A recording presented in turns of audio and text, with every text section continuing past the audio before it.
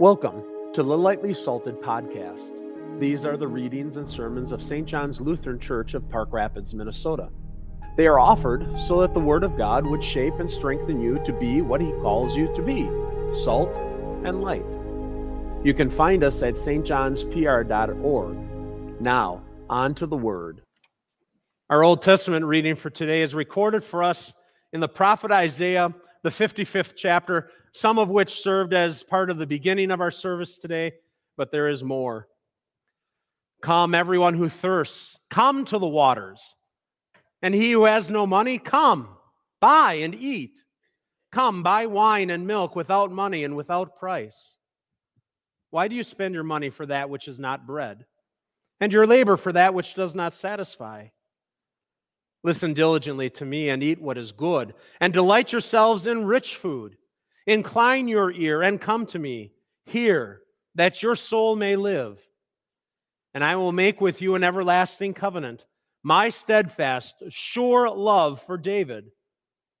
Behold, I made him a witness to the peoples, a leader and commander for the peoples.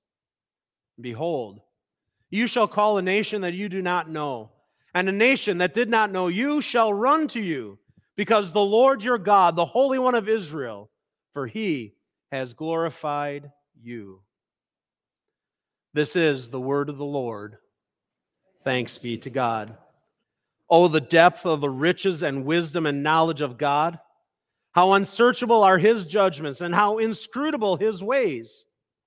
For who has known the mind of the Lord, or who has been his counselor? Or who has given a gift to him that he might be repaid?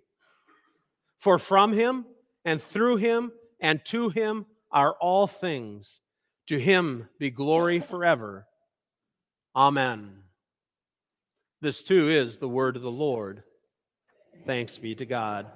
The gospel is actually recorded by St. Matthew. It's the 14th chapter. Now, when Jesus heard about the death of John, he withdrew from there in a boat to a desolate place by himself. But when the crowds heard it, they followed him on foot from the towns. When he went ashore, he saw a great crowd and had compassion on them and healed their sick. Now, when it was evening, the disciples came to him and said, "This is a desolate place, and the day is now over.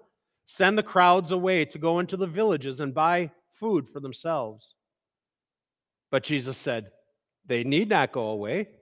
You give them something to eat." They said to him, "We have only 5 loaves here and 2 fish." And he said, "Bring them here to me." Then he ordered the crowds to sit down on the grass, and taking the 5 loaves and 2 fish, he looked up to heaven and said a blessing. Then he broke the loaves and gave them to the disciples, and the disciples gave them to the crowds. And they all ate and were satisfied. And they took up 12 basketfuls of broken pieces left over. And those who ate were about 5,000 men, besides women and children. This is the gospel of the Lord. Praise to you, O Christ. Well, good morning to all of you. It is so wonderful to see you all here gathered together here in worship. Our text for today is focused upon Matthew chapter 14. Here we look at Jesus feeding the 5,000 people, where our Lord decided to show compassion to these people instead of leaving them to fend for themselves. This is our portion, and this is a great reminder for us still today. You may be seated.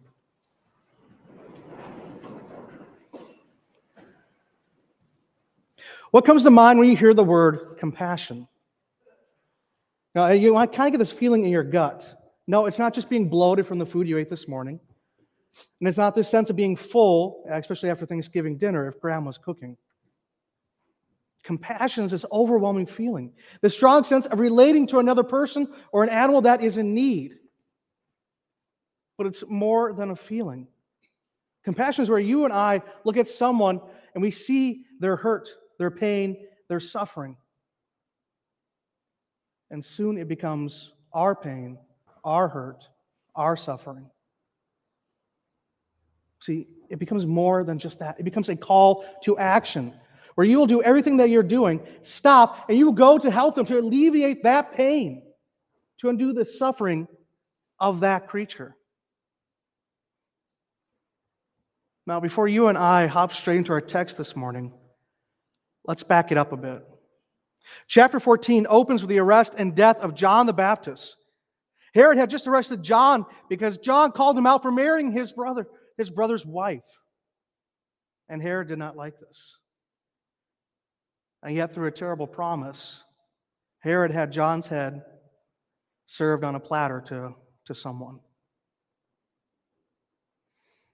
Now, word of his death reached Jesus by the Sea of Galilee, due especially to the disciples of John taking his body and burying him. So our text opens with death. Now, we have this tendency to forget that while Jesus is fully divine, fully God, he is also fully man, both at the same time. We know this to be true because he eats, he drinks, even weeps, as John records in his gospel. And you even see that here where Matthew records a particular response from Jesus. He writes, "Now when Jesus heard this, he withdrew from there in a boat to a desolate place by himself." Now, we don't know what was going through his mind. We don't know if tears were rolling down his face as the reality of his cousin's death was setting in. We simply don't know. Matthew does not give us any hint or indication. But even while this is taking place, Matthew keeps writing and explaining that while Jesus and the disciples are making their way across the Sea of Galilee over to near Bethsaida, a crowd is forming. People are coming from all the surrounding towns, all wanting to see Jesus, hear his words, and seek him for help. And see, as they arrive on shore, what they thought was going to be empty, a desolate place, a place to gather their thoughts and to process the news that they have just heard, that another servant of God has been killed. But this crowd was there, a crowd of 5,000 people, and that's just counting the men. As Matthew writes, when he went ashore, he saw a great crowd and had compassion on them and healed their sick. Well, these people, this crowd came from all over looking for help. They left their towns, their villages, making the trek around the shore of the Sea of Galilee just to see him. See, our attention is drawn away from the death of John the Baptist. It's drawn away from Christ and the disciples traveling across the lake. Our attention is brought to this one particular moment. This moment where Jesus sets aside his wants and desires and has compassion for these people that are right in front of him. Now, you might be wondering, why would this be spoken for us today? I could answer that simply by saying that, well, it was next in our lectionary, so you keep doing what the lectionary says. But that's not quite an excellent answer you want to hear. It could be that I just want to run my mouth to make you guys listen to whatever is coming out of it. Again, not an answer you want to hear from your pastor, especially preaching the Word of God from the pulpit to you this morning. No, I bring this to your attention today for your benefit. See, the attention's not on us. Matthew doesn't record the interaction of the crowd or their reaction to what Christ is doing for them. Especially not as John does in his own account. The attention is on Jesus and what he is doing for them. See, you and I are shown something more amazing and more wonderful than the dance trends on TikTok or the YouTube shorts. Something more moving than the characters of The Notebook professing their love to each other.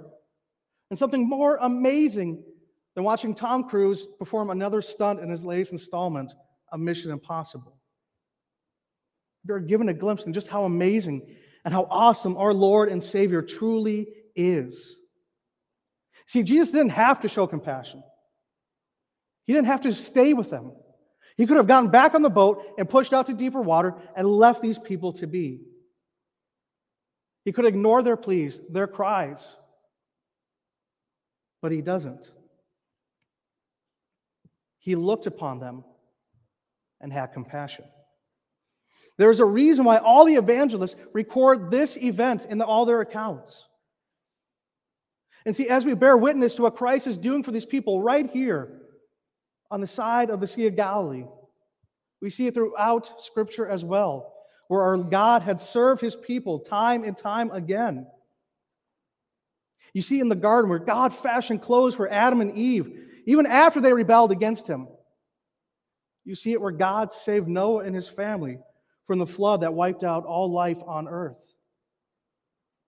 You even see it when God raised up judges to serve, guide, and protect the people of Israel during the early days of the Promised Land. And you see it most especially when God provided manna from heaven. And when that was not enough, quail to satisfy their hunger. And when they started to grumble and moan and groan about not having water to drink for themselves or for their cattle, God provided from a rock. A rock. And these are just about a few of the amazing things that God has done for his people throughout the centuries. See, the compassion of our Lord, it doesn't end just there. It doesn't end when he heals the sick. See, he continued to provide for their physical needs as the day decided to turn to evening, and people were becoming hungrier and hungrier with each passing hour. Yet one would think that these people would have brought something with them, that they would have taken provisions to provide for themselves for the end of the day as they're going to be out and gone about from their towns and from their villages. But in their haste to see Christ, they forgot. See, as Matthew keeps moving through this passage, it becomes quite clear that there's a difference between the disciples and Jesus. As Matthew writes, when it was evening, the disciples came to him and said, "This is a desolate place, and the day is now over. Send the crowds away to go into the villages and buy food for themselves." But Jesus said, "They need not go away. You give them something to eat." Now, the disciples were more than quick to send these people home, send them back to their villages to find their own food. It's not the disciples hated having to serve this crowd. It's not that they didn't want to do it. They were just convinced that there's nothing and no way to be able to provide any food for all of them, least of all, even just a few from what they had on themselves. But Jesus proved them wrong. Listen to the words of Matthew once more. Then he ordered the crowds to sit down on the grass, and taking the 5 loaves and the 2 fish, he looked up to heaven and said a blessing. Then he broke the loaves and gave them to the disciples, and the disciples gave them to the crowds, and they all ate and were satisfied.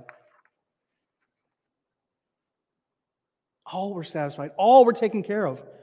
Not one, not even the disciples went home hungry that evening. Our Lord had compassion on his people, on his creation. He gave them what they needed. He healed their sick and he fed them. Just like the days when Israel spent traveling in the wilderness. See, our Lord came and healed them from ailments through the bronze serpent. He gave them manna and quail. And now, too, does Jesus repeat this very thing here in this text for them, healing them, feeding them. This is the compassion of our Lord. You see, the compassion of our Lord is more, it's not just this one-time thing. Sure, the feeding of the 5,000 is a great and numerous miracle that was taking place, just like his other ones. Healing the lame, the blind, the mute, healing a servant of a Roman centurion, casting out demons, forgiving the sins of the house of Israel, and for the Gentiles as well. His miracles are done out of compassion.